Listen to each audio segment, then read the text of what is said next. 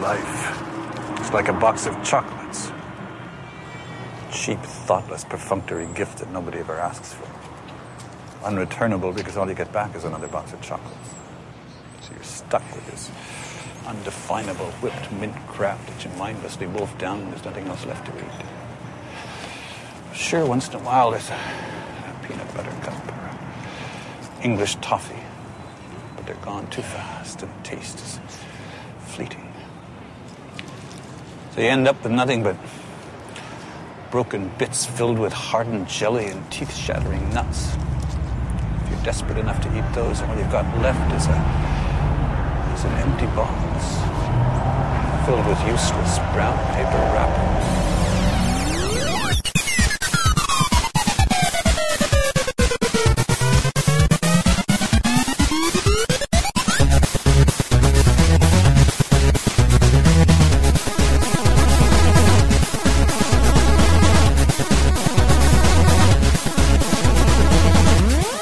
Welcome to Laser Time, and I want to believe we'll do a good episode this week because why? We're talking about X-Files, a show I know very little about, but thank God these guys do. Who else is here? Henry Gilbert, or Henry Spooky Gilbert. Spooky. Dave Scully. Dave. Boo Elston. I said Spooky because that was the nickname Fox Mulder had in the Academy. Yeah. He did?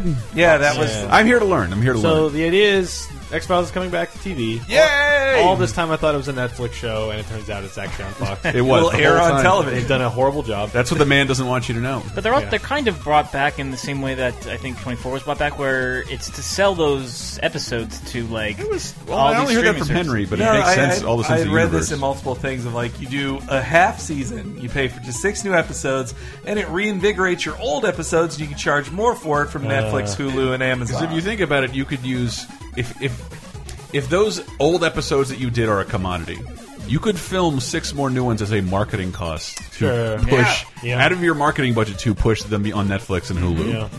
So the idea was like, that's being cynical though. It's nice the X-Files are back. Yeah, of all the episodes of Laser Time we've done, we usually don't do one like just about a series or a show, but we do when they're sufficiently large enough. Like we've done a Star Trek episode, Simpsons at least Simpsons. one. I feel like we did Star Wars a couple times. Yeah, I don't know if there was ever a dedicated Lost episode. Oh man, I wish. Well, that'll be.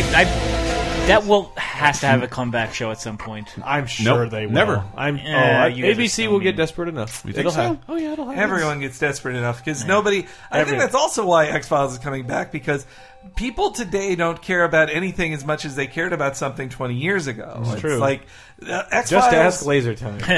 X-Files came. What's 2010? X-Files kind of came late in the monoculture, but it was one of those things of like, this is an event series, or this was the hot thing to talk about. It benefited from, not unlike Simpsons, it got in before cable exploded. Yeah. So, and I think we were talking about like Chris Carter never recreated the success of the X-Files. Certainly didn't. Even though I am a Harsh Realm guy first, but he never recreated that success because I think what he wasn't looking at is like, there's no network on which this show could have ever succeeded other than Fox during this period, because it would have because to Fox the audience it found was like, oh thank God, on a regular network canceled immediately. Yeah, and I mean this takes cues from Kolchak the Night Stalker, Kolchak the Night Stalker, yes, which I think was an ABC series many years. It was before. a TV movie turned into a and then series. it came back in like 04, 05 and was like, oh, this is like X-Files, and everyone was like, we already did X-Files. It has the most boring name in the universe, but it's a pretty interesting show. But yeah, so this started in '93, and it hit at that time, like much like Simpsons. Cable hadn't completely taken over. There's not really there's basically no internet at all. Yeah, and there's bulletin boards on Prodigy. Yeah, if you're a super lucky person, you have some kind of primitive internet. Nowhere in 100 miles of where I grew up did anyone even heard the word internet. But so this show comes on, and it's about the government and conspiracies and hiding the truth. And this is at a time when like we're not necessarily at direct war with a lot of people. It's been a while since that happened. Desert Storm's over. Like it was the Clinton administration. It aired almost entirely through the Clinton administration. Yeah. It's weird at the end when you start to see like, because they always had George the president. W. Bush in the background. They'd always have that picture in the FBI office, and it's like, wait, George Bush is there now? Yeah. What's that conspiracy? But it played on these themes of the time. Like there was a movie, the Mel Gibson movie, just called Conspiracy Theory. Like in the 90s, it was like this thing of like, don't trust the government because even if you were like, I as a teenager I wasn't super educated on all this, but like I liked Bill Clinton, and I'm sure he has his problems and did some awful shit. But literally no one who runs something this big can be a good person. So the end. I agree with John Mulaney, who called him a magical hillbilly who should be elected Emperor of America. but anytime someone's put in that much control, you're going to make some bad choices because you're probably given nothing but awful options. Yeah. Nonetheless, he was a great compromise. It was a series of like you felt like there's still cover-ups, like you felt like there were still secrets.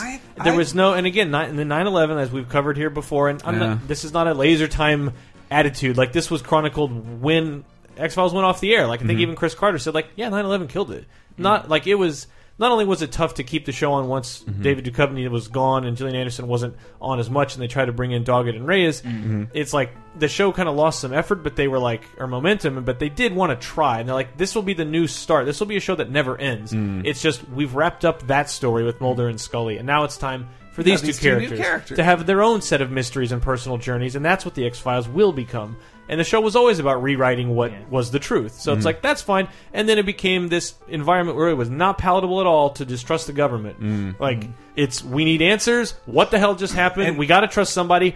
Tell us what to do, President. Please, and God. Aliens were the last thing we were afraid of. Sure. And I don't mean that in like a us versus them, left versus right thing. Like, that's just, in 2002, that's where we all were. We were like, please, some answers, government, help us. I was reading something about a show that just openly said they're out to get us. Like I don't want to hear that right now. The internet has something to do with that as well. Because whereas of course, the internet is awash with conspiracy theories and alien invasions, it doesn't exist in the rumors and hearsay and non-corroborated areas it did before everybody had the internet. You can't just say you can't say there was a flying object when cameras are on all the time. Yeah, cameras on all the time. It was easier to trade VHSs around back then. This has affected mostly hillbillies, so like it's okay. They can't explain why their friends raped them. Just the idea of like there was no omnipresent threat every day. Now it's like, oh, it's terrorism. It's like that's what you're supposed to be scared of. The Clinton administration was a time of like the web bubble, great prosperity. We weren't really at war with anybody. Like there were little dust ups, but there were not much. So we kind of had to be scared of ourselves instead. And from the beginning, that's what X-Files was great at. And let's start from the beginning too. Mulder and Scully are just an amazing pair. Like the two of them have such great chemistry. It pulls you right in. It had the he said, she said. Well, they won't. They not he should see. I remember trying to watch it, and I actually thought their delivery was really flat early on. It is flat, and that's what you can parody it very well because they all talk in flat tones, Mulder and Scully, and then Scully will come back with Mulder. Do you think these people with these blah blah blah blah blah medical term just to get their yah-yahs out? Yeah, Scully, I do, and I think that because of this, we'll find the proof that I've been looking for. The proof for what, Mulder? The proof that extraterrestrial intelligence is like that's every episode.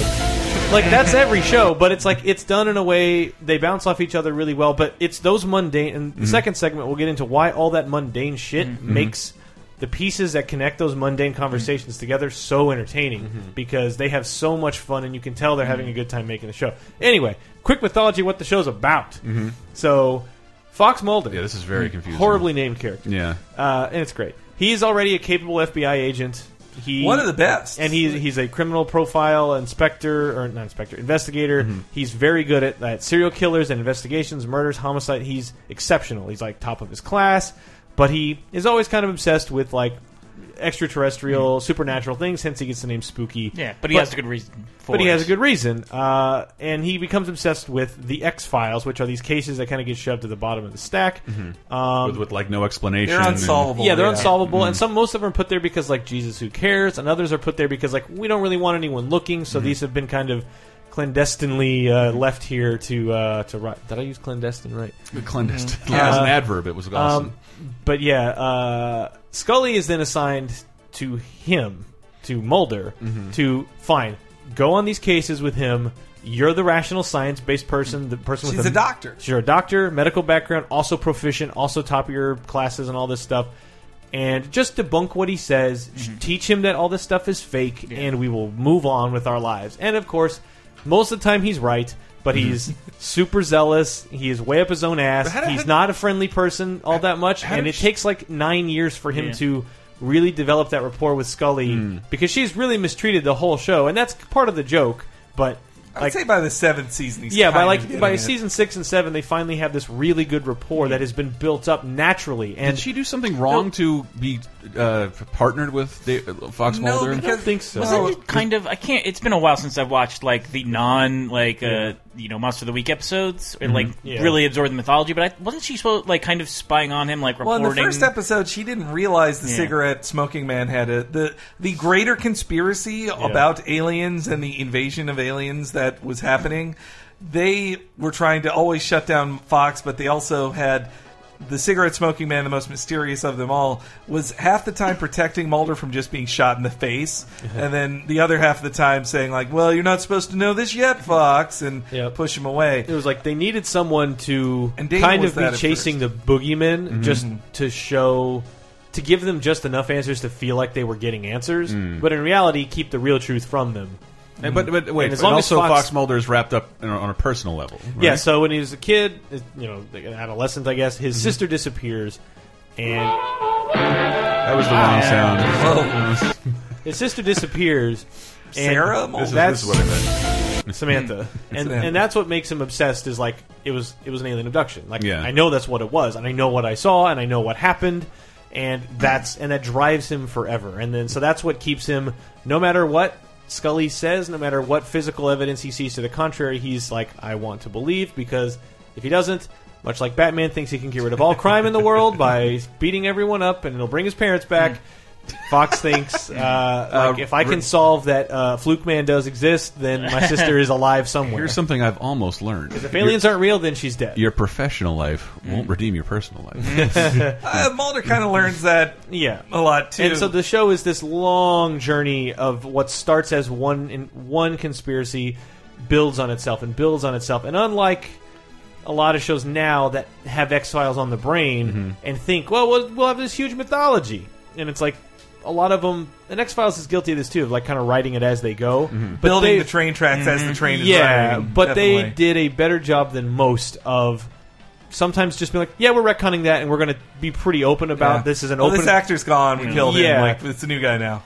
Yeah, or they're just like, we will actually give you little answers every time. So rather than like Lost kind of builds it all on one big mystery. There's a lot, there's some smaller ones, but then there is still one larger one where you're like, what is actually blah, blah, like, what is the fucking island, and what is going on? And then when you find out after 5 years, you're like, oh. and whereas X-Files is like, are aliens real? Yeah. And it's pretty clear. And then, where do we go from here now that we know but then real? It's like, well, what is actually going on? What is the government doing? What is this group called the Syndicate doing? And then in between all these bigger mythology arcs are the so-called Monster of the Week, which usually isn't even a monster. It's usually... like someone with a weird supernatural power. Yeah, the one that sticks in my memory, because I didn't watch habitually, and definitely not in order. I watched a lot of the gimmicky episodes I'm sure we're going to get to, but I love the one about the assassin who can't be seen except through peripheral vision. Oh, that sounds familiar. Yeah, there's a guy. Yeah, he's invisible if you're looking directly at him, but if you can only see him, and they have to like look for him by looking out the corner of their eye. Well, the other thing I loved about the show too, I think puts X-Files in such a weird in-between realm, was that in the 80s and into the 90s, you had episodic shows. Like Law and Order is a perfect example. Like any Law and Order episode you can watch at any time. You don't need to know anything before or after it. And X-Files has a bit of that in its DNA with the Monster of the Week episodes. Yeah. But it also is really getting into chronology and mythology and linearity, which is what shows of the 2000s would all be about. You can't watch any episode of Sopranos in the middle. Like you've got to start from the only beginning. show I've seen that you can do that with recently is Justified. Yeah, Justified has a couple of you can just jump in right here and it was enjoy going the episode. for that old school kind of vibe, and I think that's also why X-Files got to have its cake and eat it too. Because in the 90s, when I first got into it, I was about the mythology episodes. The truth is out there. What's happening? What is Paperclip? What is all this stuff? And to be honest, now I wasn't like that's how I watched. I think that's how I did watch it. I would be disinterested in something they were doing, and I wouldn't watch the rest of the episode, even though it was after The Simpsons.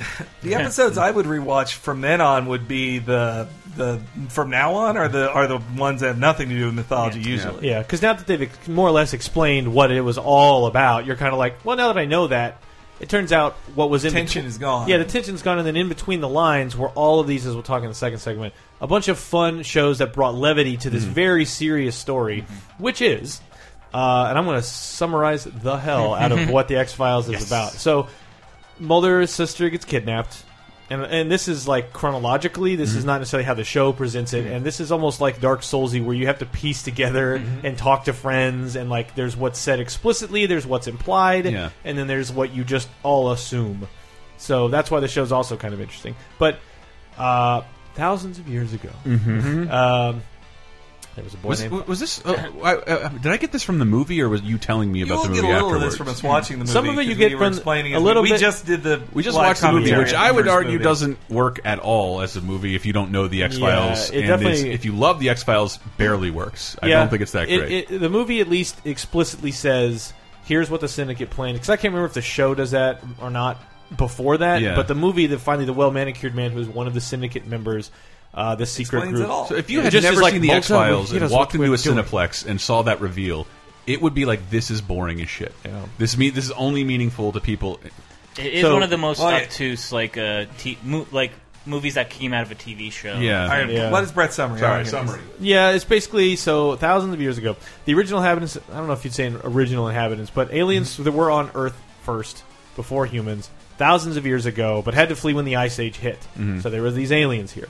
They had to leave, and when they did, they left this black oil, the black cancer, the black goo that a lot of Is that introduced? If you were alive in the 90s, that was in the show. Okay, but so if you're alive in the 90s, you probably saw like people's eyes filling up with black oil, and you're like, oh, that's that X-Files thing. That's like their blood / this thing that lets them control. It's like a face hugger too, kind of. Yeah, and it'll like impregnate you with an alien thing inside you, and then over time they want to come back to Earth now that it's thawed and now that the world is fixed. They want to come back and take the world back.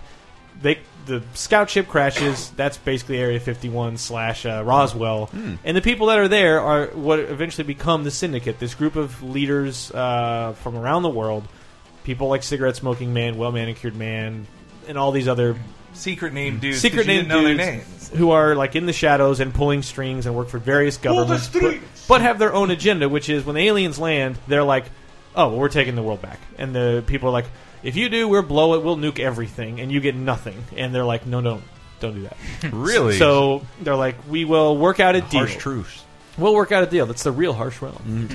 They work out this deal, which is we will have a controlled invasion. We will set the stage for you. You can come back. But in return, the Syndicate and a select number of people, we get to stay alive. Fucking cowards. And because otherwise, it's like there's just this weird stalemate. It's like, well, they'll eventually outsmart us or something. So we got to make some kind of deal. The aliens are like, fine.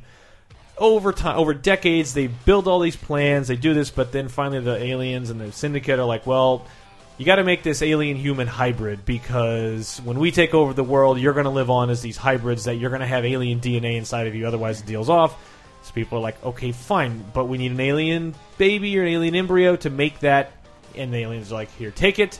Now, when you make that embryo, when you make that hybrid, that's when we're coming. And this is the deadline. It's 2012 December, and that's when you've got to be ready, or we're fucking coming for you. So it's a race of like, oh, in return for getting the alien DNA, the aliens want some human DNA or some kind of biological sample back. So all the Syndicate members have to give people up. And Mulder's father gives up Samantha, Cigarette Smoking Man gives up his wife, and all these people have to and I'll have to like I'll have to give something up, and then she comes back later, but it's this back and forth deal where like they're both trying to work together, and that's the big secret that they're trying to keep is like not only are aliens real, but they've kind of already won. And even though the Syndicate seems like the bad guys because they're trying to cover up this big mystery, they're also trying to make the best of a desperately bad situation. To make the best of a bad situation, but also like not let anyone fucking find out and blow the deal because at least some of the human race will go on. And that's the lie that all of society is under. Like they're acting like everything's normal when they're on the brink of destruction. Yeah, and so that's what the bigger picture of the show is. But then the aliens aren't telling the Syndicate that like, oh yeah, fucking alien hybrid shit's not going to work, and we're going to kill them all anyway, and they'll be impregnated with aliens, and aliens will bust out of them.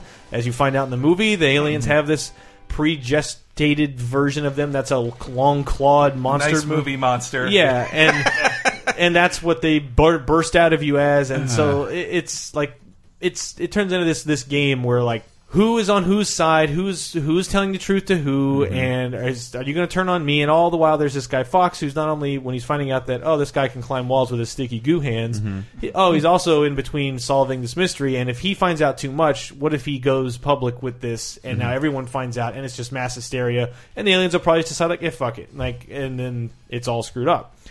So that's the short version. But why is someone trying to protect Mulder then? Because I think Smoking Man has a protectiveness over Mulder to a degree. I believe it's eventually confirmed he's his actual father, right? I don't remember. Well, no, I think he also fucked Mulder's mom. And the way you phrase these things, and then so that's why Krychek please. is Mulder's half brother, right? Because I forgot about that too. Because I think they share the mother. There's a lot of running characters in the show too, but then. So it's something I'm curious to what they're going to have to do in the new show, because clearly the aliens did not invade when they did the series finale. That was when they said the 2012 deadline. But now with this 2016 series, which is it's taking place now, then it can't have happened. It'll begin like Terminator 3, like we put off Judgment Day. But outside of the show too, X-Files had a huge cultural impact. It really did, which is strange for it being like Fox. Okay, Fox had figured out its sitcoms, but Fox never could figure out dramas. Like it was like the channel was pretty old, a few years old by the time they even got to the X-Files, and they figured, this will just be like Alien Nation, another like one season thing that's too weird for anybody to like. And it ended up like slowly but surely word of mouth thing, and it's also something that's like probably wouldn't happen now because no word of mouth. A show doesn't get to live long enough to have that kind of word of mouth. But by the third season, it became pretty big. But it was also people really got into Duchovny and Gillian Anderson. They were moving up in the world. They were rising stars. Duchovny was coming off straight from softcore porn in the Red Shoe Diaries. He was in it. I may have actually seen more of that than I did the X-Files initially until reruns. And then meanwhile, Gillian Anderson was like a stage actress who hadn't really started anything to that point. Yeah. And that Dana Scully became like a sex symbol to a legion of nerds on the new internet. Like she was huge, and she just got more gorgeous every season. Yeah, too. She looked the farther, like the older she got, the better she looked. Yeah, she also had like her outfits got less and less frumpy each season too. The show also kind of like hit a gold mine in that it aired for the first couple of years on Friday nights. Yeah. So it was like it's sci-fi, like you. Kind of playing in the audience. Death slot now. Friday is it was known as a death slot then. Fox, except for ABC. X-Files was the weird one to beat. It's funny, I to this day, because I was into the show pretty early on, and then I would like fall out for like a whole season, and then I would come back, and then pretty much around season 5, I started watching like all like regularly, and then fell out again around 8. But I was into it enough when it moved from Friday to Sunday, and this is in that I have that huge clip book of like scrapbook stuff from newspapers in the 90s, including this thing from when it moved. That was an article in USA Today that says X-Files move has fans exasperated because they were like, "That's what we did on Fridays. If you move it to Sunday, that's the weekend's over. We have to face our social life on Friday." That's why I think it was succeeded on Friday, because it's called the Friday Night Death Slot because the conventional wisdom is people are out doing fun things on Friday. They're not going to stay in and watch TV shows. They didn't realize that nerds had no social life. And as someone who had no social life as well, we would always rent a movie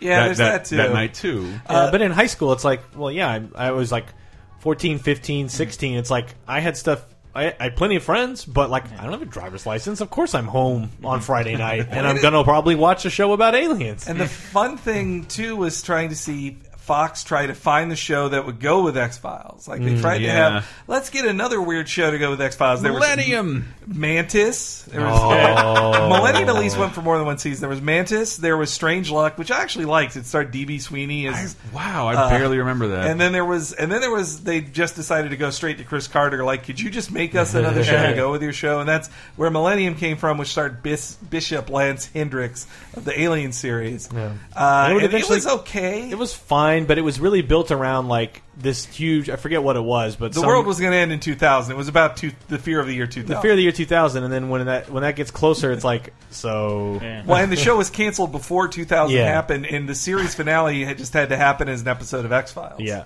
and it did... Which was a fine episode. And it crossed over, I think it was season 6 or whatever. It's the same season as X-Cops, which is funny because...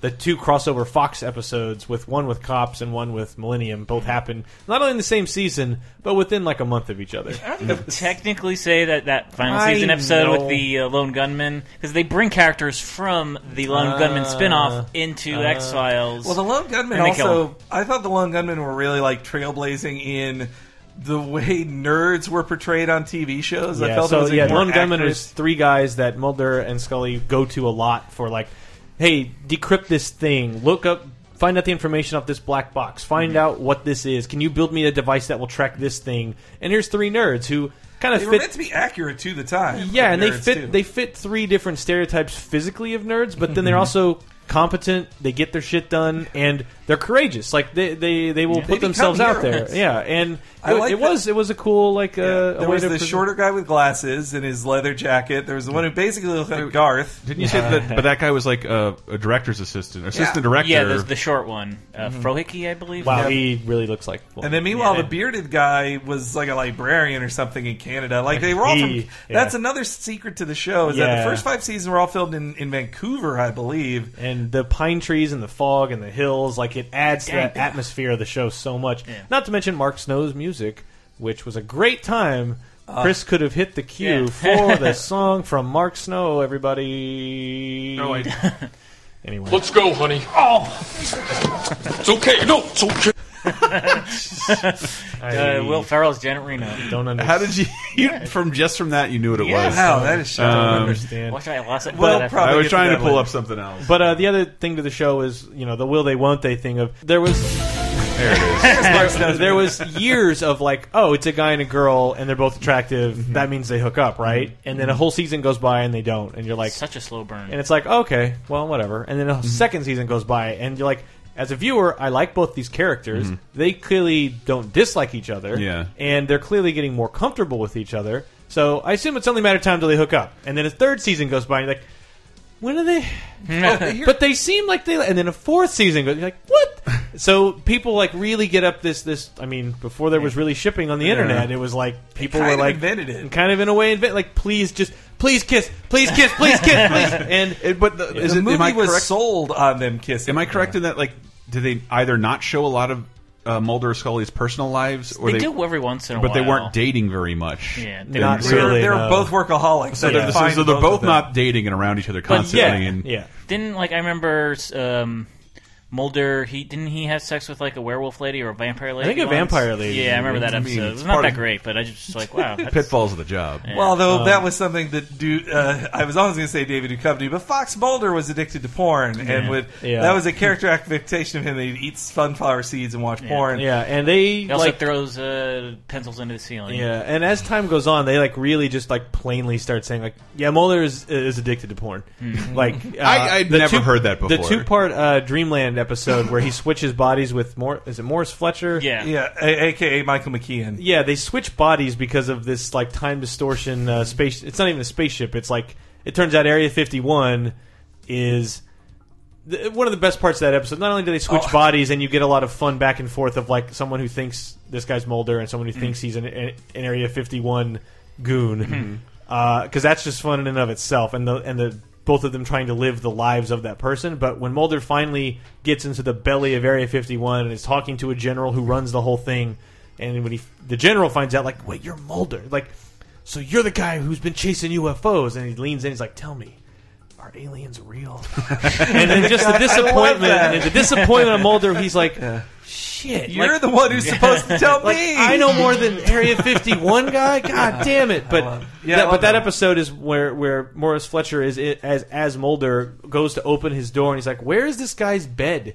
And where is all his shit?" And he opens the door, and it's just like porn falls out of the closet. There's that much porn. That's when it was hard to get porn. You had to like save up money. You had to go buy a giant like Disney VHS size thing. Take up physical space, man. But then the movie ends, and then they're like, okay, so aliens are super real, and Mulder's seen them, and he's seen the ship, and all this stuff. But not Scully! But somehow not Scully. But this also introduces that there are more than one branch of these aliens, and there's also these alien... Now we're in a lost territory. Alien rebels who sew their eyes shut so that the black oil can't get in their skin and their eyes.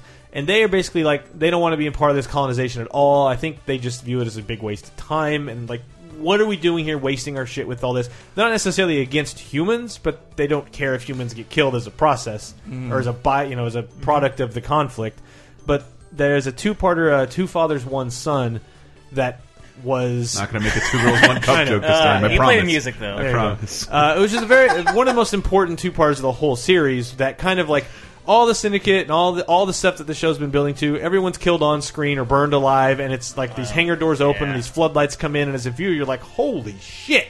And the show just kind of makes this huge change of like, and now there is a new story that we're going to be talking about. Really? And it, over time, turns into this, like, other thing about super soldiers and like it's a big shift. It is a big shift. Xena's in it. Well, that's another thing. Well, about then like season 7's about like alien like life on Earth was another extraterrestrial itself. Another secret of production of the show was that so they did those 5 years in Canada, and their plan was after 5 seasons that gets them to syndication numbers, and Fox will be like, just stop doing the show and you'll just be movies. It was kind of like the Star Trek trip, though. Star Trek got to do 7 years, not 5, before getting into movie next gen. Anyway, so they make the movie in between seasons 4 and 5. But when they get to the end of season 5, which was supposed to be the series finale, was even named The End. By the time they get there, Fox is like, no, this still gets really good ratings, so just keep going. And they they then move everything to L.A., and the next 4 seasons are produced in Los Angeles. And you can see a real change, like the overcast pine trees of Vancouver are gone. They start casting a lot more famous people in the show. And Shandling. It was weird. Like in the first few seasons, you would see people show up multiple times, like Terry O'Quinn from Lost, who's John Locke. He's in the movie. He's in season 9 playing this like alien enemy who is killed by like a salt mine because I forget exactly. He's a slug person, and like I think back in like season 2 or 3, he's just some random like FBI guy reporting to Mulder and Scully. But like a lot of people are like that. Well, and that's when. But then even after people said they did that to make Duchovny happy, though Gillian Anderson liked it too, but. At that point, after 2 years of that, season 8, Mulder's like, I'm out of here. And so he appeared in like... I remember before it came out, they said, he'll be in some of the episodes. Yeah, he's in a handful because the idea is that... But he's barely even in those ones he's in. Yeah, the idea is that Mulder himself is abducted, and Agent Doggett, a.k.a. the T-1000, is brought in to be the new agent. And at this underrated. He's underrated. So at this point, this far in the show, and this is when David Duchovny's like, I'm tired of being in this popular show that everybody likes. I'm going to go star in Evolution. Yep. And it's his attempt to be a movie star. Yeah. The Ghostbusters with aliens is how it was marketed. An Ivan Reitman film. I saw it and don't remember anything about it. Me neither. Sean William Scott. David Duchovny shows his butt in it. Orlando Jones, Sean William Scott, and a special appearance by Dan Aykroyd. Yeah, it wasn't our good. heroes. These people will never get top billing. So then Doggett comes on, and he's pretty good with David. Yeah, so they have this flip where it's like he becomes the skeptic, and at this point, Scully's like, well, yeah, I've seen so much. It's kind of she's had cancer and nearly died, been impregnated with aliens, stung by an alien bee, been abducted multiple times, and she's seen a lot of shit. Yeah, like her family gets fucked up super bad, her dog gets killed. Like her life, I don't know why she puts up with as much as she does. Because she loves Mulder, man. Well, I think within the first 2 seasons, everyone's parents are dead. It's a lot. Which is like, at this point, why don't you quit? You know, like... what they got to lose then? Everyone around you's dying. Stop. But they had this great cast of characters with Cigarette Smoking Man, Skinner as their, like... Are we taking bets whether he vapes or not in the new season? He's got to still smoke. William B. Davies still alive. I feel like they'll do a gag about someone offering him a vape, and he'll be like, what the fuck and is Mitch this? Pileggi was really great, too. Like, he's underrated as Skinner. Yeah, Skinner's great because he's supposed to be their boss that's, like, busting their chops and, like, wanting results and, like, stop chasing ghosts, Mulder. But then also is like, hey, I know. Like, I know there's some secret shit. I love I think it was in the season 3 opener, season 4 opener, when he tells Cigarette Smoking Man to kiss his ass. I was like, damn, that's harsh. But then this is also like the beginning of Vince Gilligan. So that's another thing about the show. Vince Gilligan wrote for most of the series. Like, up until at least season 7, he was one of their best writers. Like, you look at the episodes he wrote, you're like, oh, that's a great one. That's one of the best. Yeah. Pusher, Bad Blood, Ex-Cops, like Drive. Hollywood. I assume he did Drive. Yeah, definitely did Drive. That's where he met Bryan Cranston. Yeah, and he was so great. But there was also other great writers. Where Glenn Morgan and his brother also wrote a ton of great episodes. And Glenn Morgan is, I believe, the current executive producer on The Walking Dead. I think. But yeah, it was just this breeding ground for great writers who would go on to do their own thing. And I don't want to turn this into a George Lucas type situation, but I look back on it and I think, like, was Chris Carter, like, everybody talked up Chris Carter back then, like, he's a genius, he knows all this mythology, Chris Carter's so great and he directed this episode. But now I wonder if, like, was it really the other writers and Chris Carter was just, like, good at bossing him around or being in charge of it? I don't know. I think over 9 years, like, he's got his name on enough great episodes that I'm like, I'm sure, it's not one of those things like, it's all thanks to him, because that's not the case. But nothing is any one person's thing. Sure. Any movie or TV show is made by a committee. Except maybe Twin Peaks. I feel like Singular Vision. I feel like if you remove him, you... Another, like, a prolific writer, producer on X-Files, Frank Spotnitz. Oh, yeah. He just made the... NYPD Blue? No. He just made the Man in the High Castle for Amazon. Yeah, that's really neat. That's right, it's good stuff. But yeah, it's like, this is a show that, like, if you missed it, and I mean, the 90s, this is one of those shows, like, before the internet was in everyone's house, and before there were wikis and search engines sucked, like, it was the big mystery. You could go talk to people, and like, you would look forward each week to, like, will this episode tell me something more about what's going on? No, but it was a super entertaining one-off. Okay, great. And then you would go to school, and your friends would tell you, like, oh, last night it was actually a guy. No, for real, he could fly. And they explain how it's possible that someone could maybe fly. Like, things like that. I bought books and magazines just because they're like, the secrets of the X-Files. And finally explained it. That just did the function, poorly in some cases, of a Wikipedia page. Yeah. Of just saying, this happened in this episode, this happened in this episode. But...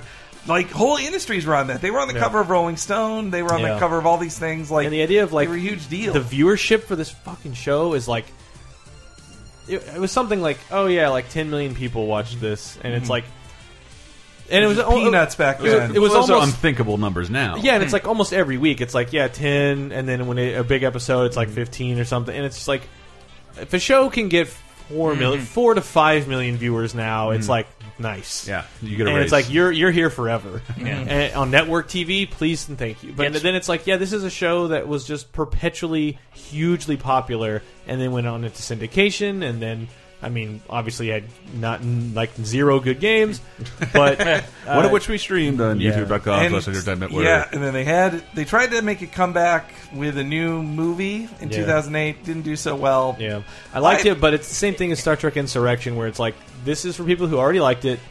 This is, the stakes here are TV episode level. It's not that big of a deal.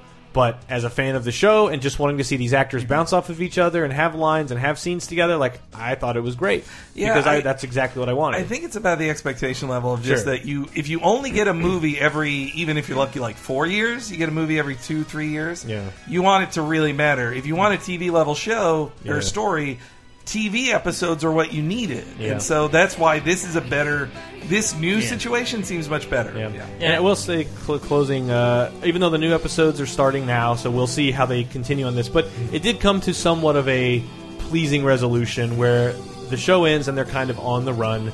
The date is set, the aliens are coming, and now in real life that date has passed. So it's more like they don't mention the "I Want to Believe" movie at all. I don't think they really talk about it at all. It ends with them on a boat, which is kind of a nice thing. It's like, that was what we thought was going to be their goodbye, which is like Mulder and Scully on vacation. I think on a boat. It's their happy ending. Yeah, and I think that the new show starts in kind of a not so good place for them. Which They're is like, broken up again. Yes. Oh boy, which is fun. But when we'll come back, we'll talk about some of the fun experimental one-off episodes that actually probably became the fan favorites more so than the mythology episodes. All the ones I watched. That made the show popular in the first place. And we'll close out with the famous 90s song of the era, David Duchovny, Why Don't You Love Me?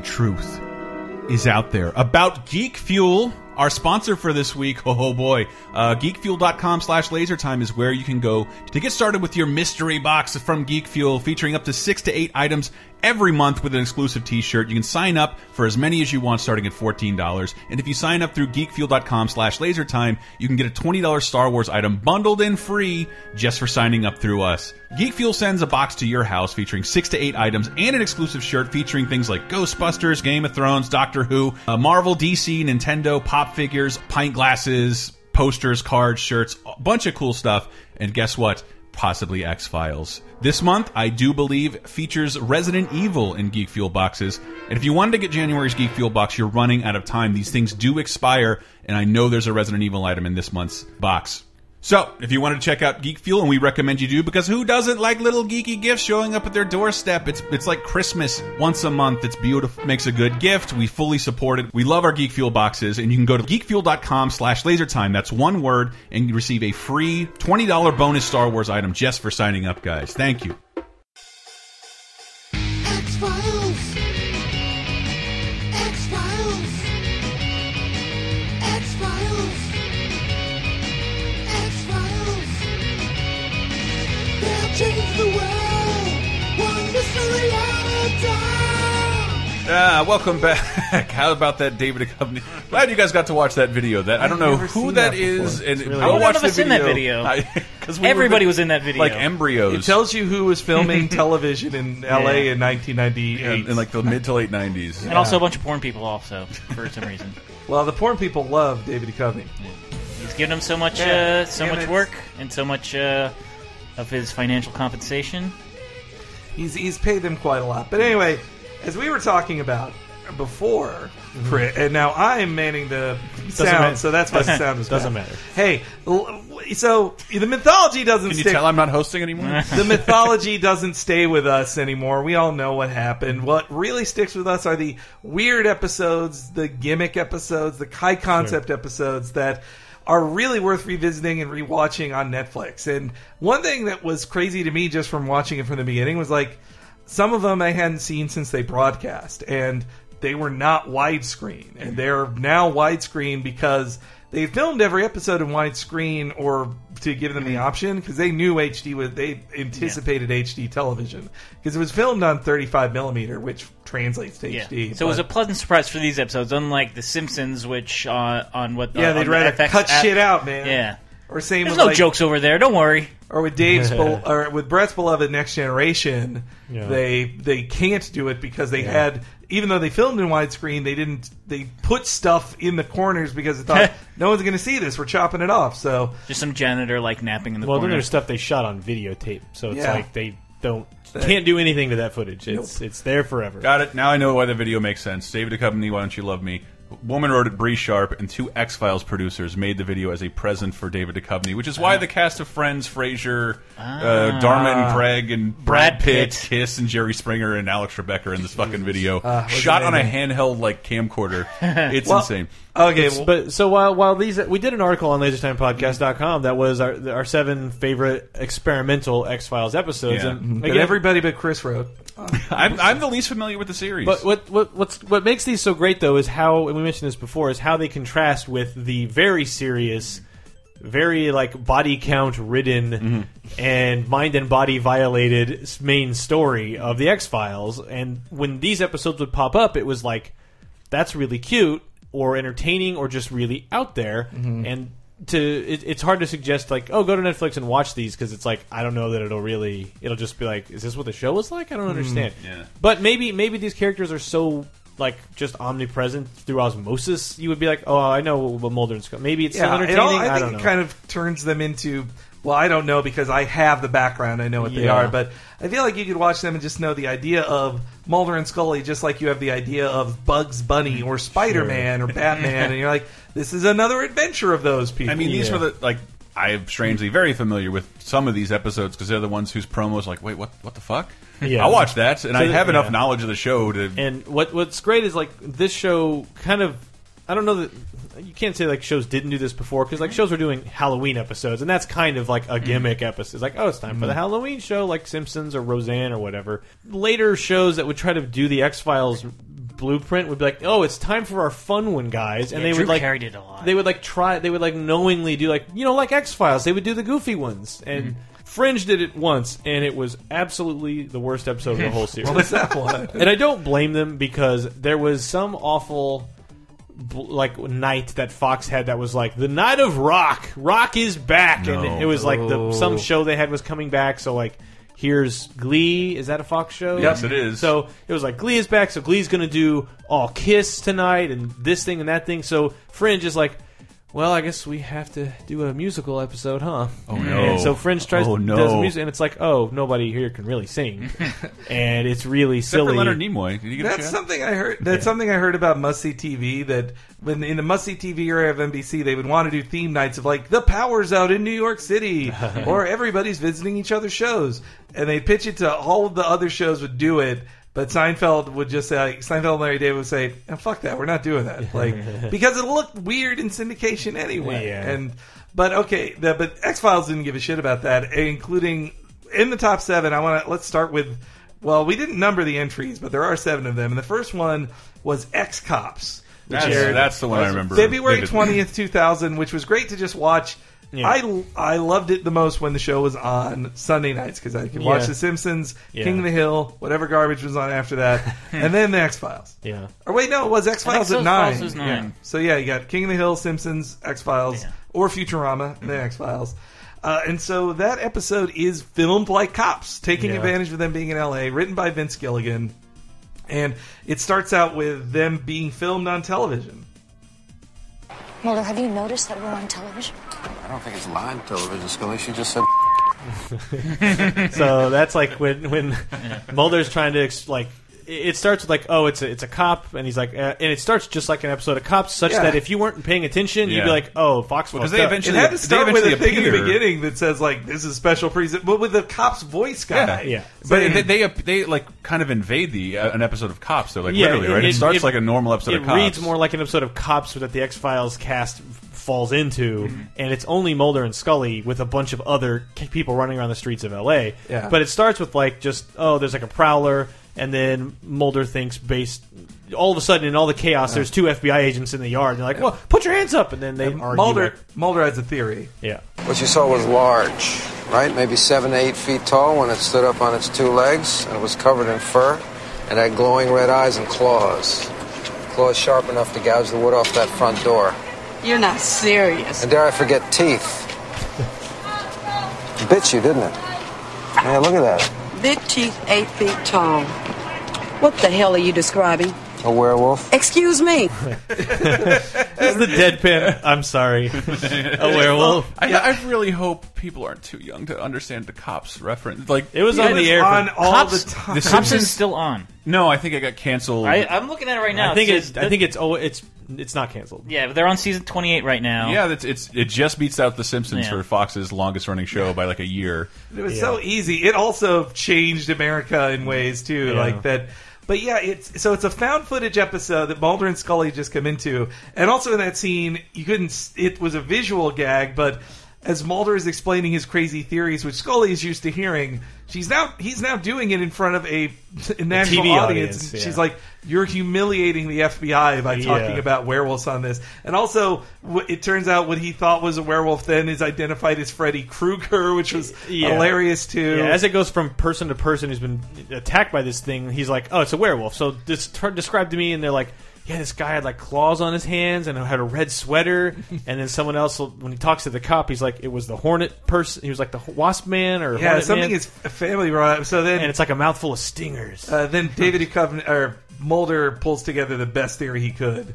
And then another eyewitness claims she sees Freddy Krueger. Hey, Scully, what if we're dealing with one creature, one entity that when it attacks appears to you as your worst nightmare? Fear. Maybe that's what this thing feeds on. Much like the Blair Witch Project, if you're waiting to see the thing, you're not going to see it. Yeah. Like, and this was only not even 6 months after Blair Witch. So the rest of the industry hadn't been like, everybody do found footage movies quick. It's like it was. They just, and I'm sure someone saw it and Fox was like, we have a found footage show. But it's so great. Yeah, it's so great and stripped down. And almost rewatching it now felt sort of like watching an episode of The Shield. Yeah. Like, because it was handheld cameras on the real streets of L.A. in shitty parts of L.A. late at night. Oh, by the way, Chris, Hey, Mo! Cops was canceled by Fox. It's now airing on Spike TV. There you go. Well, but it's still new episodes. Yeah. And, episodes of usually tactically edited to show things that reinforce your stereotypical beliefs. Yeah. But other than other than fashion and like technology around them or the things they're stealing, what really, like, you could show an episode of 94 Cops today. It wouldn't change. I'm just looking at the episode descriptions. Sorry to go, like, they're all the same. Like, the way they describe each episode is just so generic. A man jumps from a moving vehicle to escape police. A car chase ends with call to paramedics. An agitated man confuses threatening actions with heroism. It's like, that could happen any week. I think that was my fortune cookie. Yeah. I liked when they came to Jacksonville, I was like, holy shit, Jacksonville. Oh, yeah. Dave, also I love the commercial breaks that were the X-Files logo over the flashing lights. The flashing, they did. So that was of all the experimental ones, it's the most gimmicky in that we're crossing over with cops, and it's shot like a cops episode, so it's shaky cam, but it's fun and easy to jump into. Yeah, like you don't need to know anything about X-Files. It's only a letdown in the sense of if you were wanting to see the creature, you don't. But it's all about the chase and what happens. And this is one of those X-Files episodes where a lot of them do this, where it doesn't give you a concrete answer. Was Mulder's assumption correct or not? It's just like Scully doesn't have enough actual, real physical evidence to make a determination. Mulder makes a determination that fits the evidence they have, which isn't necessarily correct. But it's like, well, all those wounds were different. And this happened, and that happened, that happened. Therefore, it's a monster made out of fear. With the best example of which is the woman who dies of a virus that's not even in the room. Yeah, like she thinks she has the hantavirus and then dies from it. I also dies from the symptoms of it. And I love the gay couple they come along to. They're great. They're just bickering. It's the stereotypical bickering couple call, except it's two older gay men. And and that they're not attacked by the monster because they're strong together, man. They're strong together, and they're not scared of. They have no mortal fear. They're not scared of dying. They're scared of like losing each other. So like it's not like the monster doesn't even go after them. Anyway, and they also the last clip I want to burn off is kind of explains how every episode of the X-Files ends. But the crimes we are investigating are paranormal. Yeah, this is Mulder vamping for the camera. With absolute conviction. And the nature of these crimes, they're notoriously hard to quantify at any kind of rigorous scientific level, as Agent Scully will tell you. Oh, yeah. And that's like the typical ride-along where the camera guy's in the back. So the next episode on the list was Triangle. From November 22nd, 1998. So this was another season 6 episode, and it was the one that broke my brain because I remembered it as the only widescreen episode. Yeah. It was a big deal that, as the story went, that Chris Carter wrote it and directed the episode, and he wanted to do one that was just, he thought it'd be economical to film one long take 4 times. Every scenes ended only when the commercial break came. Right. But as it turned out, it was more complicated than that anyway, because they could only get 4 minutes of camera of footage on a camera then. So there's a lot of, if you've seen Alfred Hitchcock's Rope, which everybody here has. I've seen the scene. You've seen that the camera will stop on an object, and you're like, why did it stop on this object? And then it starts up again. And there's a lot of that in it, but Mulder goes to the Bermuda Triangle. This also starts in season 6 where they're broken up. They're working for different. They're not partners. It's one of the 1,200 times the X-Files are disbanded. Yes. And so Mulder goes off on his own to the Bermuda Triangle. Ends up on the Queen Anne, which was a ship famously lost in the Bermuda Triangle in 1939. And he's talking about, no, it's 1998, guys. I mean, the president's getting a blowjob, but that's all you should be worried about. And then the Nazis are on the ship, and the Nazis are played by regulars on the show. Cigarette Smoking Man is a Nazi, and Skinner seems to be one of them, but he's actually a double agent. Of course. And then Scully is there, but it's not Scully. She's a secret agent too. But it's all about this like weird dreamlike state where it's like, oh, so he went back in time in the Bermuda Triangle, yet everyone here is the cast of the show. and he even remarks upon it. It's not like we're supposed to just think these are different people. Yeah. Like he's like, oh, that looks like Scully. That looks like Skinner. That looks like cigarette smoking man. Like he's aware. So it's like that seems even less like time travel and more like some dream fantasy state. And there's an even more intense scene where Scully is trying to find where Mulder is, and she's walks through the entire FBI building seemingly. And the only way they could do it was she goes in the elevator. She goes in an elevator, goes to different floors. They just have to change the set as she's in there while she's doing a scene in there, just to make it look like the floor had changed. And then the famous shot that I remembered was there's Scully on the ship in the present day, and then the Scully equivalent in the 39, and they walk from left to right on both sides of the screen, and they cross in the middle, and then as they pass, they both kind of like look back where the other one was. And it's this very cool shot. Yeah, it's kind of like a Forrest Gump thing too. It felt like, or just the way they cut in things. Oh, like look, two people are on the same screen. Yeah, it was a neat little special effects show off with just these little tricks. But and it works as a one off, but then it also does have some mythological slightly. So what I came away with it was that it was the first time Mulder and Scully ever kissed. Sort of. Well, it was the first time David Duchovny kissed Gillian Anderson on the show, and this is the line from it. So, if I don't turn this ship around... In all likelihood, I won't exist. Neither will you. So in case we never meet again. Ooh. Mwah. Then she punches him in the face. And so he jumps into the water, and then they find his body, and then it turns into the Wizard of Oz. You were there, Scully. He's delirious. And he was there, too. Right, me and my dog, Toto. No, you were there with the Nazis. Mulder, will you settle down? It's an order. Not that he takes orders. Yeah. You saved the world, Scully. Yeah. You're right, I did. What kind of drugs is he on? I want some.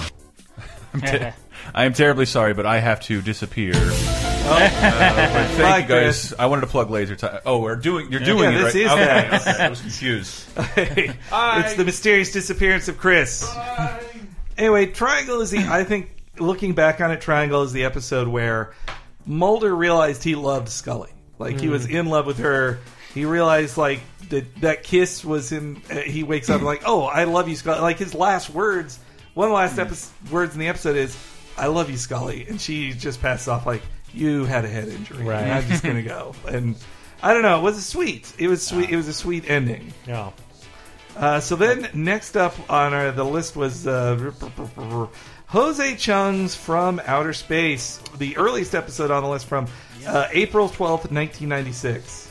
And this is definitely the one that when people go like, oh, fun, X-Files, it's the one. Mainly because it's kind of the first in a way, but it's also, not only is it among the first, if not the first, you could argue which ones were silly or not, but like, it's super silly. Yeah, like it's really weird. I don't think Fox knew what to do with it because like all of the entries on the list have the promo commercial, like the TV spot for him. Yeah, it is not like convey at all that it's a kind of going to be a lighthearted episode. It's like this is the episode that just might prove that aliens are real because they didn't realize they were left instead with Charles Nelson Riley as the main character. What, you can't market that in 1996? Come on. Do you prefer the term abductee or experiencer? Actually, I prefer neither, but my partner uses abductee. My preference is for the other.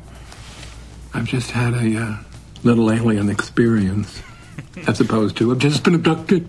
So this episode is very campy. It's with the campiest human alive, Charles Nelson Riley, and he plays the eponymous Jose Chung, and he is an author who is writing like he's a published author, but he's kind of fallen on some bad times, and he's like trying to get a new book that'll be successful, and he thinks that writing a book about alien abduction will pave the way. So he's interviewing people involved in what. Where they're not sure if it is or is not an alien abduction case. Mm-hmm. But the what makes the episode so unique is that Jose is telling these tales that he's from these interviews that he's had, and a lot of these interviews, you don't know if they're true or not, so they're a little bit outlandish, and they also will sometimes include Fox Mulder or Dana Scully in it. Mm-hmm. But as the characters Lasky and Moldrake. That's right? well. So that when he writes the book, that's what he calls Fox Mulder and Dana Scully. Oh, also because of the flashback nature of it, they had one of my favorite, a great joke about how it's a story being told by someone else. Yeah. Well, thanks a lot. You really bleeped up this case. Well, of course, he didn't actually say bleeped. He said, I'm familiar with Detective Manners' colorful phraseology. You still gonna hold the boy? Oh, you bet your blankety black bleep I am. But the victim seems to confirm his alibi. The hell she did. Those kids' stories couldn't be more bleeping different. Every time he showed up, I would be like, I would forget that that's what his gimmick was, and then he would say bleeping. And there's one part where they go right to commercials, like, you really bleep this up. Yeah, actually, that was the thing I liked in the X-Cops episode, too, that they wouldn't break the reality of the show on a regular episode with a bleep sound effect, because it's like, no, you're supposed to be watching something and completely take you out of it to know a censor put a bleep over something. But if you were on an episode of Cops and you swore, of course you were going to get that bleeped out, so they bleeped that out. And same on this, that when it's Scully telling the story but not wanting to swear as she's telling it, it's a pretty fun aside. Yeah. And so Jose collects all these things, but there's aliens smoking. There's dudes in alien costumes who reveal themselves to be just guys in costumes, but then they get abducted. I mean, the episode starts with a fight between an alien and this claymation devil. It's so weird. It's ridiculous. And there's parts of the story where it's like, it's a story being told within the story to Dan Scully. So things can be so embellished. And then the way things crisscross, where it's like they find the pilot, a human pilot who was, oh yeah, I fly UFOs all the time, and then no, that's not real, and here's what we do with them, and then that devil guy, oh yeah, you mean like Blanzor from the core of the earth? Yeah, he's real, and it's like what? And it just they double back on each other. The guy talking about the Lava Man, who by the end of the episode starts his own religion of Lava Man. I don't think I asked to get clips for these because they're kind of more like visual or very quick, but there's just weird little embellishments, especially because because the story's being told to Dana Scully, a lot of it is like, well, Fox did this, he went to this diner and ate 8 pieces of pie while interrogating a guy, or he walked up because there's lost time for Mulder, so people were trying to figure out what happened. And so the guy's like, oh well, the only thing I remember from when these two people, when the people from the X-Files came to the crime scene, is that Fox shrieked like a girl when he saw the corpse. But it also features the very conspiracy-minded guest star. Oh yeah, Mr. Crickenson. Your scientific illiteracy makes me shudder. And I wouldn't flaunt your ignorance by telling anyone that you saw anything last night other than the planet Venus. Because if you do, you're a dead man. I'm not going to spoil who his partner is if you haven't seen really the episode. good. It's even better. But he's years away from being a governor, a couple years away from being a governor at this point. Yeah, he's the Men in Black. Yeah, that was Jesse Ventura. That the prior year was played by Tommy Lee Jones and Will Smith. That's right. It's basically the same role he's fulfilling, but he's the guy when someone's getting too close to the truth, these ethereal men show up and spook him. The Men in Black. The Men in Black. And they did that to Mulder as well, which shows they're above the FBI. That. But is that even real either? Who's telling it? So that's why this episode is so good. Yeah. This is one you can watch. You get a little bit of the alien stuff, but it's very lighthearted and there is a little bit of creepiness in the fact that so the episode starts at it's about this couple that's abducted, but the girl later confesses, and some people say it's because of the Men in Black. They say that that she's been brainwashed, and that she's saying that this boy that she was out with sexually assaulted her. So it's a little bit weird there, but it ends with him coming up to her window and throwing rocks, I still love you, and she's like, love, is that what all you boys want? And it's and I think that's playing with it. They probably were abducted, and she, it's just playing on conventions. He really does love her, and she just doesn't want it. Well, I like how it ended with a central thing in most of these gimmick episodes that I loved was that they illuminated something about the characters of Mulder and Scully you'd hadn't before, and I really liked the ending with Jose's insight into Mulder and Scully.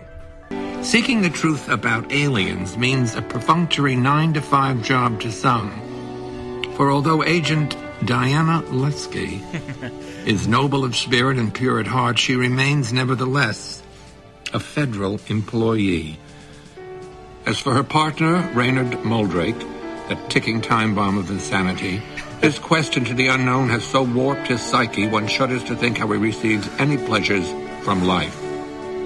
And when he's saying he doesn't receive any pleasures, you see Fox Mulder laying in bed, like shirtless, like looking at a TV screen. So you're like, oh, is he watching porn right now? And they show what he's watching, it's footage of Sasquatch. Bigfoot thing. It's Bigfoot footage. It's just like, I don't think Fox ever looked more like a loser than in that moment. Commercial alert! Put the VCR on pause.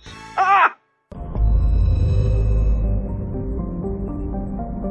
Thank you guys for listening to our X-Files show. Oh, hey, Brett. Oh, hi. Hi. Thank you guys for taking the reins of this. I do not know as much about the X-Files as I thought I did. I'm hoping we got all these facts correct, because I'm sure there's things that we half remember, much like the show's canon. And if they got it wrong, do not go to lasertimepodcast.com. Don't. Do not comment on the article. And don't tell me at Lasertime on Twitter. But and do not at all mention or join us for our Monday night movie, Community Choice. Yeah. Galaxy Quest. Of course, there was no other choice. By Grab Thar's Hammer, the community has spoken. It is Galaxy Quest. This Monday at 6 o'clock, if you're a patron at the $5 level or more, there'll be an MP3 commentary for you to enjoy anytime you want. Yeah.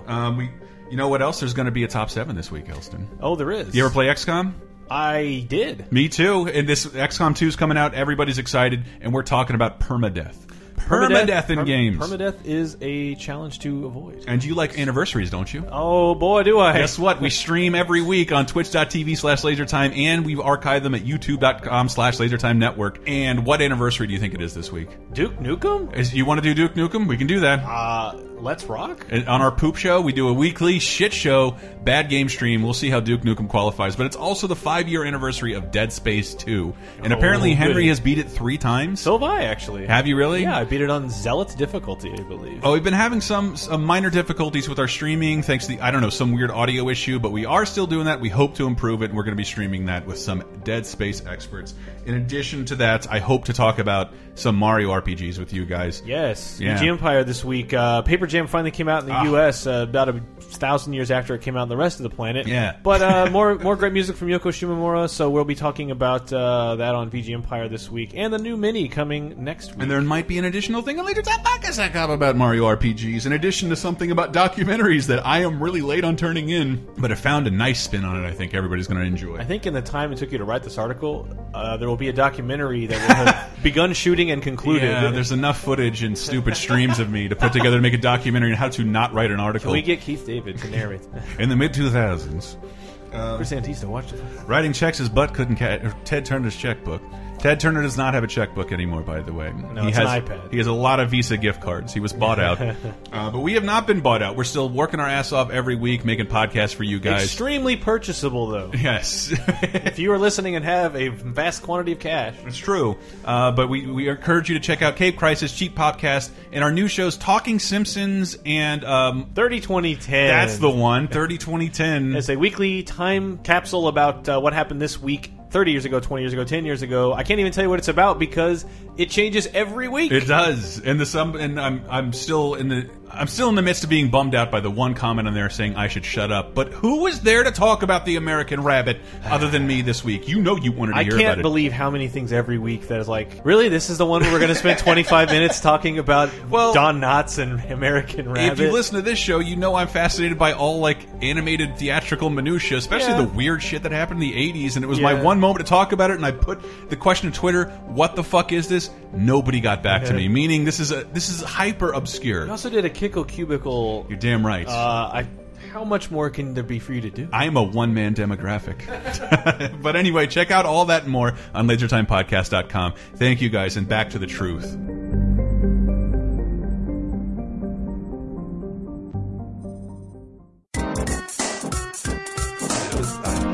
So the next one on the list that it was one of my favorites was Bad Blood from February 22nd, 1998.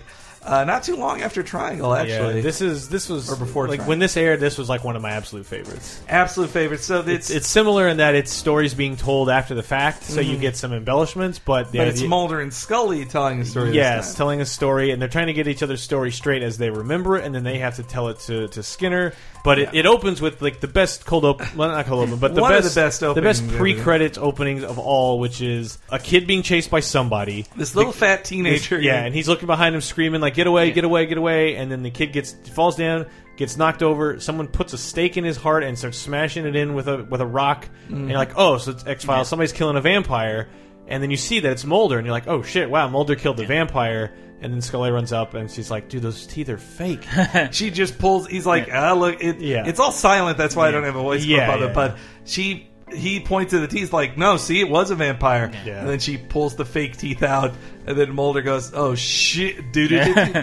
Oh shit. He goes, oh shit.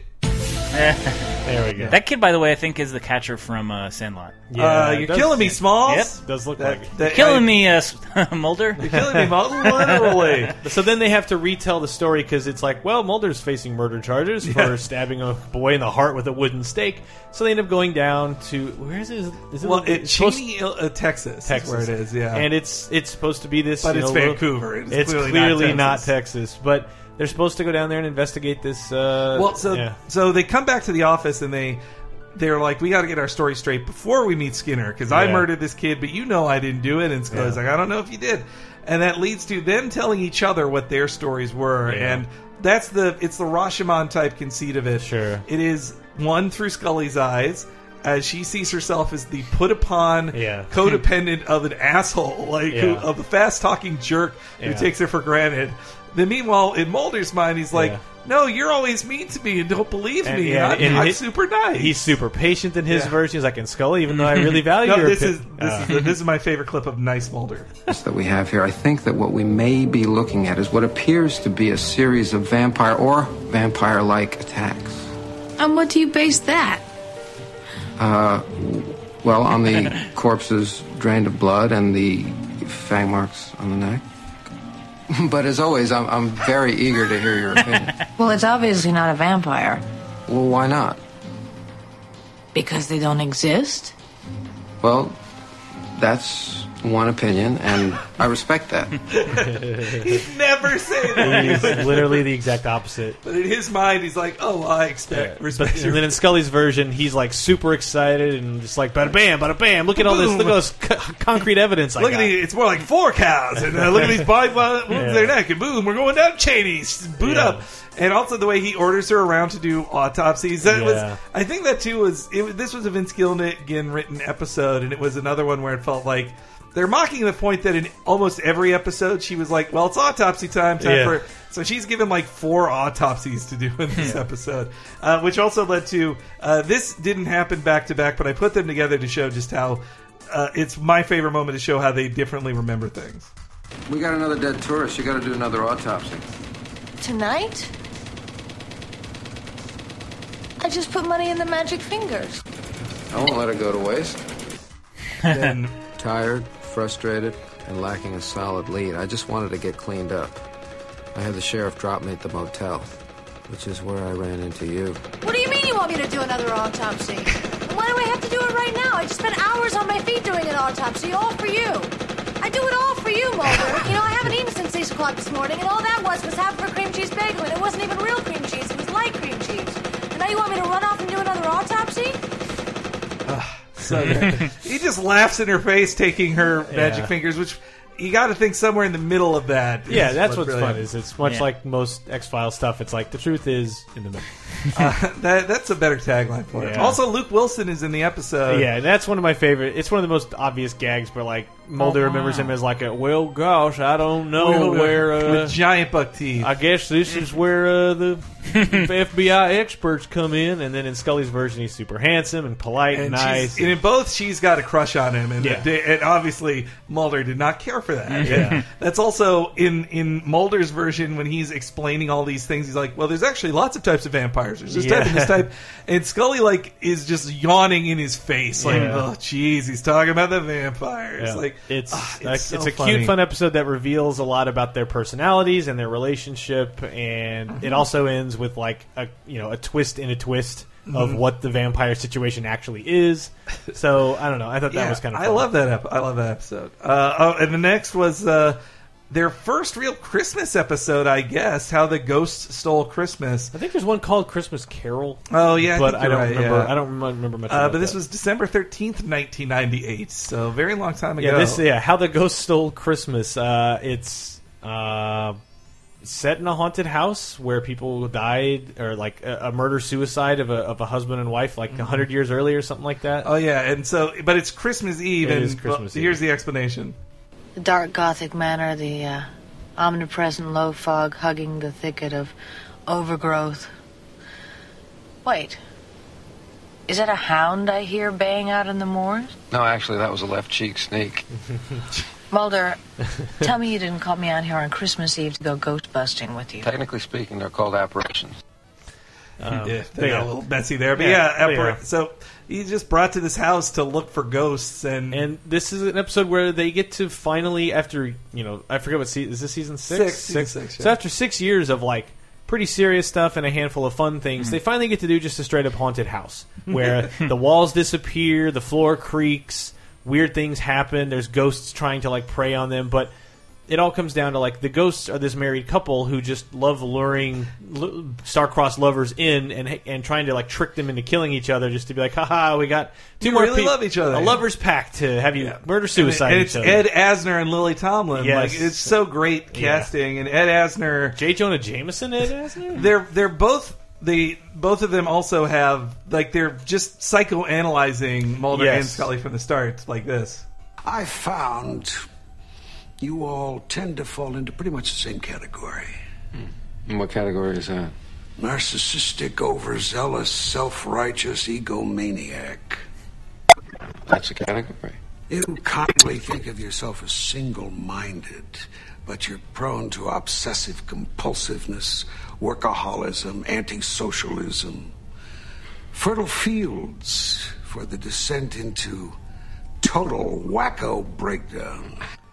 Again, these threats of like, Mulder, you're on the edge of just going crazy. Like you're barely normal as it is. You kind of aren't. Then meanwhile, Lily Tomlin reads the riot act to Dana Scully. Maybe you repress the truth about why you're really here, pretending it's out of duty or loyalty, unable to admit your dirty little secret. Your only joy in life is proving him wrong. You don't know me. And you don't live here. This isn't your house. You wouldn't think so, the way I'm being treated. Well, then why is all the furniture covered? We're having the house painted. Well, then where's the Christmas tree? We're Jewish. It's funny watching Mulder just kind of roll with all of it, because he's like, of course they're ghosts. But then when Scully is like veering on the belief that these might be ghosts, like she's losing it. Yeah, in fact, that scene is like the opposite of a more Scully scene, where she's like, no, you guys really are ghosts, and then Lily Tomlin's the one throwing out like, no, here's an explanation. It's like totally backwards. Yeah. But what's great about this is at the end they're able to get out. They think they're tricked into killing each other, but then they're not, and they realize it's an illusion, and they get out and they escape. But what this teaches them is how much that they actually care about each other. So the episode closes with, even though it's Christmas Eve, closer. Even though it's Christmas Eve, like they get out, and the whole time Scully's like, I got to go wrap presents, Mulder. I got to be at dinner in the morning. I got to have Christmas morning with my family.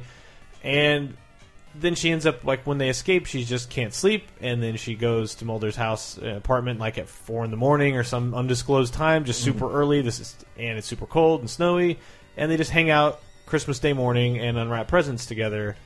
And it's, as a viewer, you're like, that's so sweet. And you actually get this sense that they, even though it's a one-off episode, that it really brings them closer together in a way that the shows hadn't done before. And it's the kind of thing you do in a Christmas special episode, but that by 6 seasons, like, X-Files has earned the right to, like, we're gonna have a gooey Christmas. I'm surprised by the 6th season that there was still family that they could go to. Actually, how they not dead? Sisters. Scully had a sister. Yeah. Well, and here is the moral of the story from Ed Asner and Lily Tomlin. We almost had those two, didn't we? Almost had them. Two such lonely souls. Can't let our failures haunt us. You wonder what they were really out here looking for. Hard to say. People now This is just another joyless day of the year. Not for us. No. We haven't forgotten the meaning of Christmas. And they clink glasses in front of the fireplace and drink ghost champagne. I didn't think Ed Asner and Lily Tomlin as a couple, like as someone you cast to be an old couple. But it's a very cute episode. Yeah. And then we had Hollywood AD from the April 30th, 2000. Which is one of the last like standalone episodes that featured Fox Mulder. Like that wasn't like, because when he came back, it was almost all conspiracy episodes in season 8 for the half that he was in. Yeah. But this one was actually written and directed by David Duchovny. It included, which is all over it. Like you can totally tell. And it's so like it's a very inside humor, a lot of meta humor about the show. Like first of all, that they like there's a case at the beginning that is being kind of shadowed by a writer. I forget the guy. Wayne Fetterman. Wayne Fetterman, played by Wayne Fetterman. Wayne Fetterman. Yeah. So I just heard him on a podcast. Like he's putting out his first comedy album ever. Wow. So he's just like this L.A. comedy fixture, and they're like, "Yeah, the Wayne Fetterman. Just call him Wayne Fetterman. Who cares?" Yeah. he probably maybe he was just a comedian David Duchovny liked. Yeah. But here was him on the phone talking about casting David Duchovny's character in the movie that they were making. Yeah, Mulder. Agent Mulder? It's Wayne/Fetterman out in L.A. Oh, I can't really talk about the case, you know. That's all right. Skin Man's keeping me in the loop. Listen, who do you see playing you in the movie? I'm in the movie? It's a character loosely based on you. It's more of an amalgamation. Hold on a second, Wayne. Hey, Sister Spooky, I gotta take this. I'll call you after the autopsy. Thanks. How about Richard Gere? Yeah, okay. Seriously. Seriously, it would be Gary Shandling. Who, if Chris was here, he'd mention that Gary Shandling and David Duchovny had an ongoing thing in their fake character lives on the Larry Sanders Show. That David Duchovny, playing himself, was in love with Larry Sanders, not Gary Shandling. So, and also in this fictionalized version of the X-Files, which becomes kind of this crazy action movie. Gillian Anderson's Dana Scully is played by Téa Leoni, who is David Duchovny's, at the time was David Duchovny's wife. There's some like cool moments when they finally go to the set and they meet Gary Shandling and Téa Leoni. And like Téa is asking, like, how do you run in these high heel shoes all the time? I like that. Yeah, I love how it opens and like they're like diving over gravestones and like zombies shooting guns at them. Like it's so ridiculous. It's such a postmodern, silly episode. I think it is fun for that reason. And I think this series, like, it gets really silly. So when I said I thought on Twitter, I thought Vince Gilligan was really the best writer on the show ever. Then somebody said, but he also was responsible for this scene, and they show the bubble bath split screen scene. Yeah, one of the best. Which I think is a great scene, and it's really funny. Here's the audio from it. So to set up the visual, though, it starts as like Mulder and Scully talking to each other on the phone, and not really telling them what each other one's doing. But the viewer, you can see they're both in bubble baths. Because they both just got to L.A. in a fancy L.A. hotel. Yeah, and they're just talking about, like, isn't this weird that we're doing all this right now? Yeah, and then they call Skinner, who is also there. So what are you up to right now, sir? I'm taking a bubble bath. Hold on just one second, sir. Hey, Scully, Skin Man is calling me from a bubble bath. It's still me, Mulder. Sorry, well, just hold on one second, sir. Scully? Yeah. Yeah, Skinner is calling me from a bubble bath. Wow. He's really gone Hollywood. Totally. You know, Mulder, speaking of Hollywood, I think that Téa Leoni has a little crush on you. Yeah, right. Like Téa Leoni's ever going to have a crush on me. I think that Shandling likes you a bit, too. Really?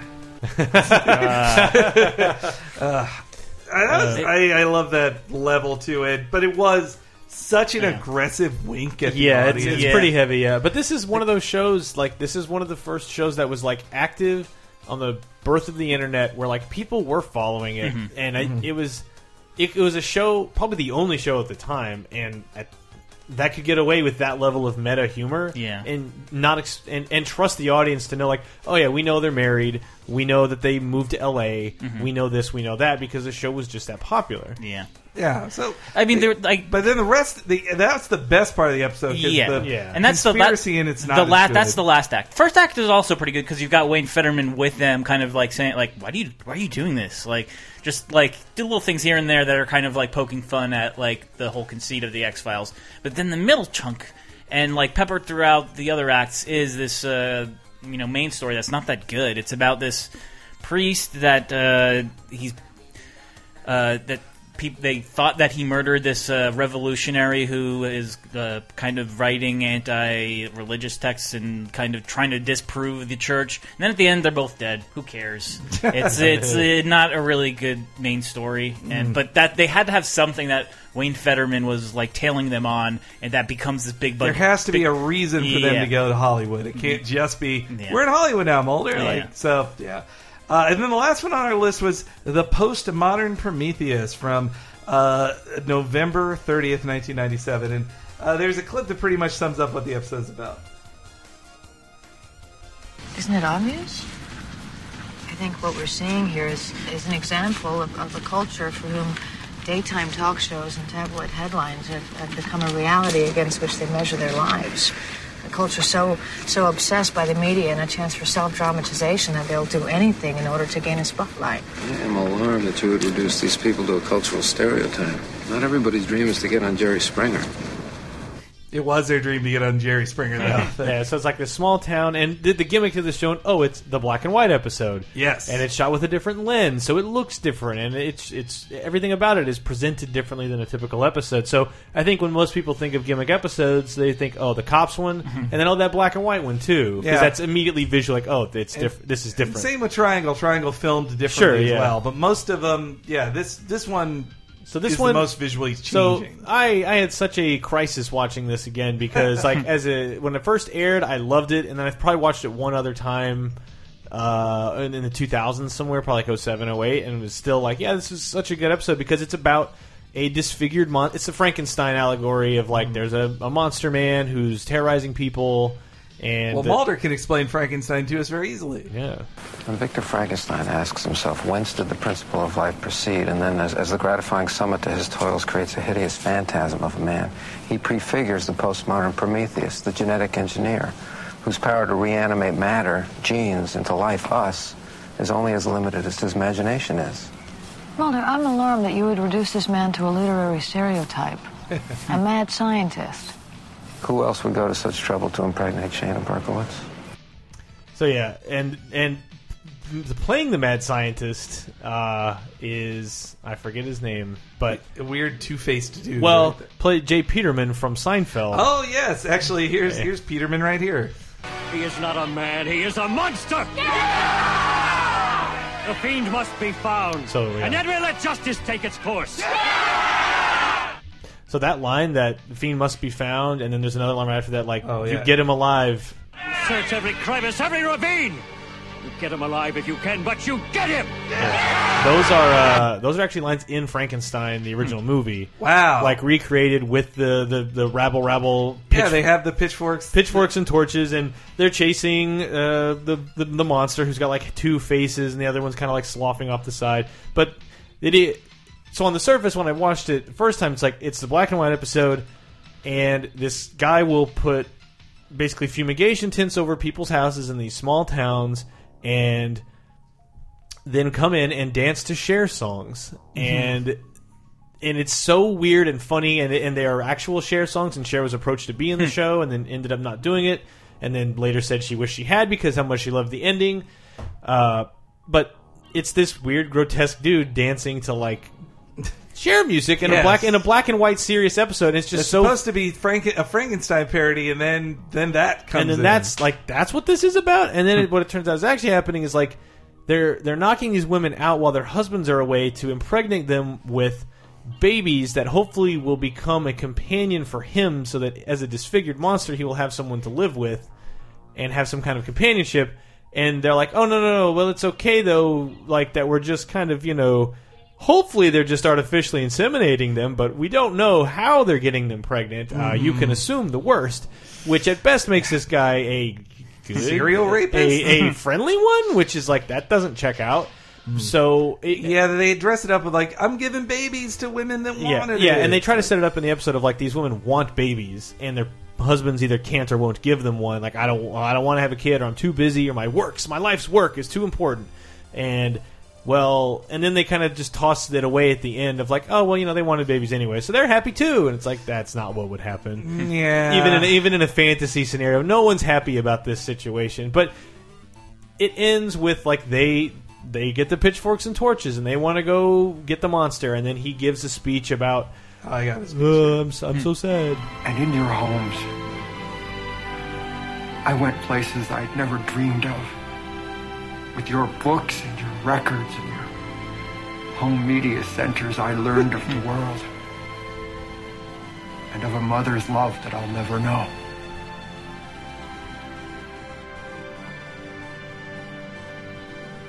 Cher loved that voice so much. Because he would watch Mask a lot, and Cher right. is a Mask. Yeah. So he identified with that a lot. So it's a very Cher saturated episode on top of that.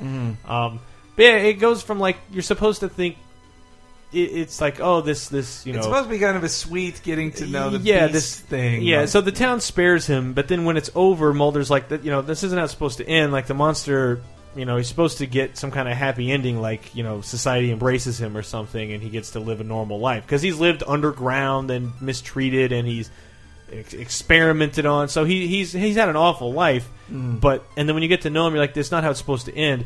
And the way the episode began was as a comic book. So there's a lot going on as far as motifs and like so is this a comic book, a Frankenstein, a black and white episode? Like what is it? A lot of it's a lot of stuff, and it works. It's just then Mulder's like, where's the writer of that comic book? Like, let's give this monster. We need to have a better ending, and then it fades into Cher singing "Walking in Memphis" with this great ending with like the guy at a Cher concert, and he's singing, everybody's dancing, and they high five each other. And Mulder and Scully get up and dance, and it's like one of the happiest. Like I remember watching that and being like, that was one of the best closing scenes I've ever seen. But it's so fantastical that at this, people later were like, oh no, what's probably happening is the monster is going to jail because he's done a lot of awful things with the guy who made him. But as a comic book ending, this is what that guy might have written about the monster's happy ending. And so that's where you get this. And you can look up, it's in the article too, but just the black and white episode ending, the postmodern Prometheus, that back and forth. Beautiful. It's such a great ending. But man, watching that episode again, I'm like, that's such a creepy... Because you can remove that whole, we're trying to make a mate for you thing from the story and just have it as, here's a monster, the town thinks someone's going bump in the night and like scaring people, and it's actually just this...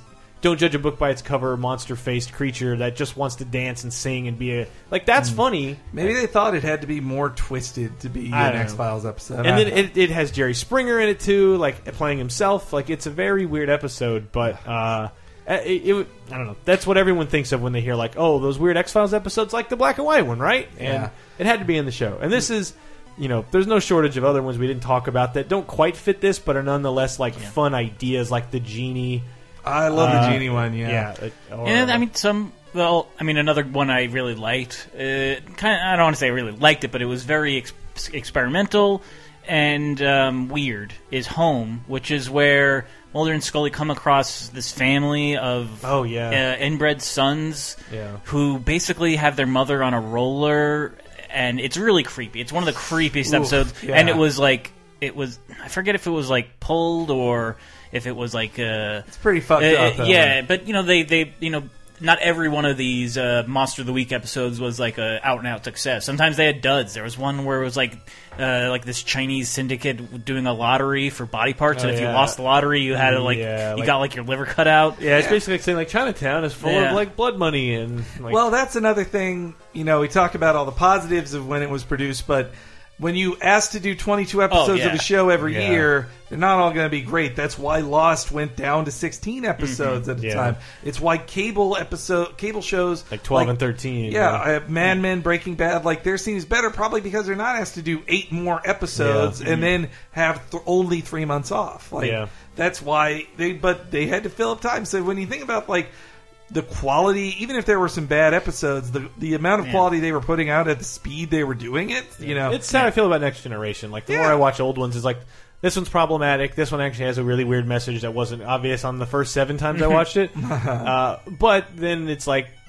there's so much excellence here that you can't let like a handful of episodes that are.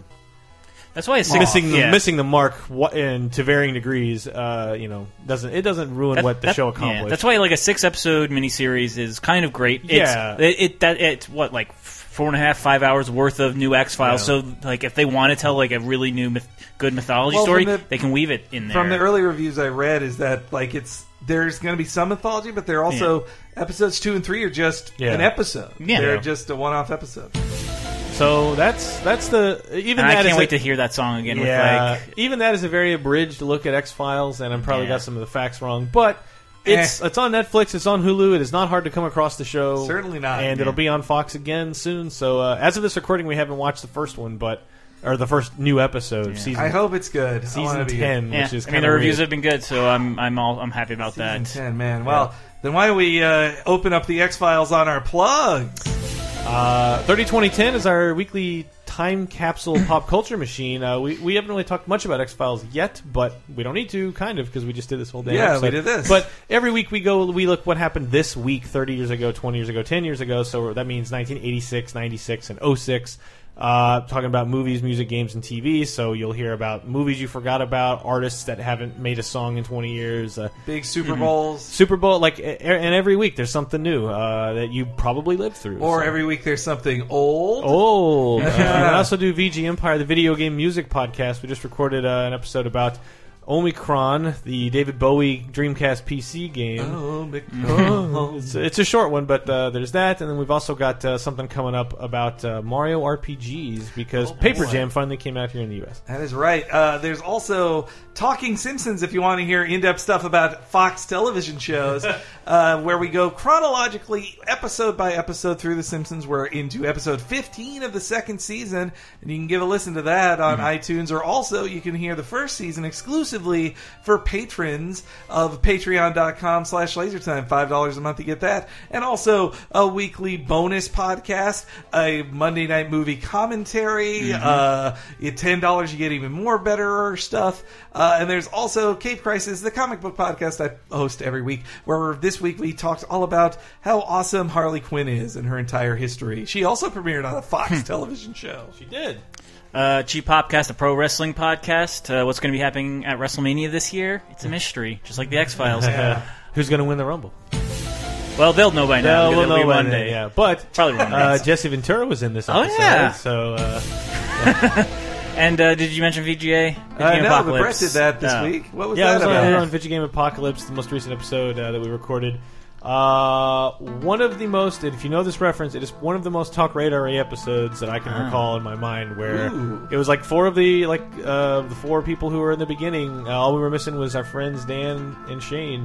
He was on. It would have been. You could have spliced in audio from his last report. It was very drinky, and we talked about lovable blobs in video games and just the latest goings on in game news and reviews. I'm like a season 2 edition to the Talk Radar. Really. You're, I'm not dogged. Yeah. Don't call me dogged. I'm dogged.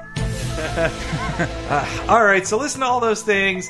And on Chris's sake, I'll just say, taking us out is an appropriate song for the X-Files. I would like to request the Pure Moods DJ Dotto, or I forget that's the name, but hopefully Chris will hear this and put some weird techno remix.